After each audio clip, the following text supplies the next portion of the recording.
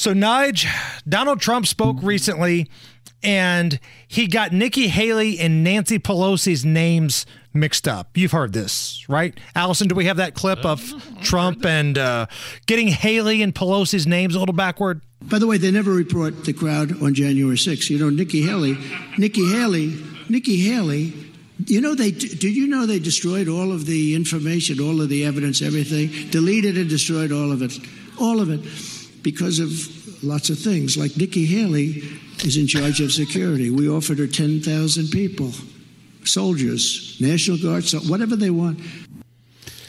I meant to say Pelosi because Pelosi was in charge of the Capitol Police at that time. In regard to the Capitol, and the right. National Guards, yeah. Well, the new talking point is that because Donald Trump slipped up there, and there are some other times where, he's made a few mistakes, he's the same as Joe Biden.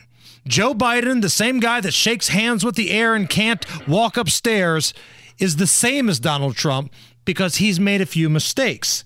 Governor Chris Sununu, he is the New Hampshire governor, where the big primary is tomorrow. He went on Meet the Press with Kristen Welker, and they were both making it sound like Donald Trump was just a few days away from needing a bib. Setting aside the fact that everything he said there was factually incorrect, including the fact that Nancy Pelosi is not in charge of security at the Capitol, and she wasn't on January 6th. But Nikki Haley has said this is yet another moment that raises more questions about whether Trump is mentally fit to serve. Do you think Donald Trump is mentally fit to serve whether as it's president? Joe Biden or Donald Trump, either one get off the teleprompter. They can barely make a cogent point. I mean, really. So is Trump mentally fit? You're saying he's not? Not in that moment, he sure as heck wasn't. I mean, look, the point is you have two nearly 80-year-olds fighting this thing out. That's not what America wants. That is a great example of this is not the Donald Trump, the disruptor of 2016. This guy has lost his fastball. That's a great example of it. Because he got Nikki Haley and Nancy Pelosi mixed up. That's what you're going to start seeing this over and over and over again, man. Oh, you're seeing it now. Get ready for it. That was just one example here. Here is CBS News Face the Nation with Margaret Brennan. Nikki Haley jumped on with her. If you look recently, there have been multiple things. I mean, he claimed that Joe Biden was going to get us into World War II.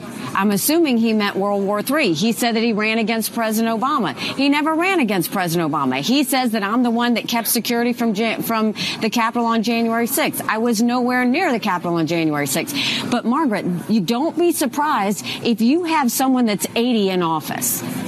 Their mental stability is going to continue to decline. That's just human nature. We know that. What I'm saying is, first of all, you're talking about somebody who's only going to be in office 4 years. Secondly, you're talking about someone who continues to, look, I don't know if he was confused. I don't know what happened, but it should be enough to send us a warning sign that if you look Joe Biden, he's very different than he was 2 years ago.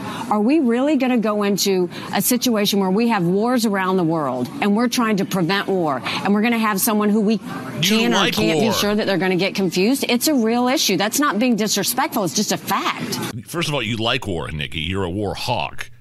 And expect more and more of this. I mean, just because Donald Trump is speaking off the top of his head, extemporaneously, got the names mixed up. That happens all the time. It happens on this show. I do it all. I'm guilty of that kind of crap all the time.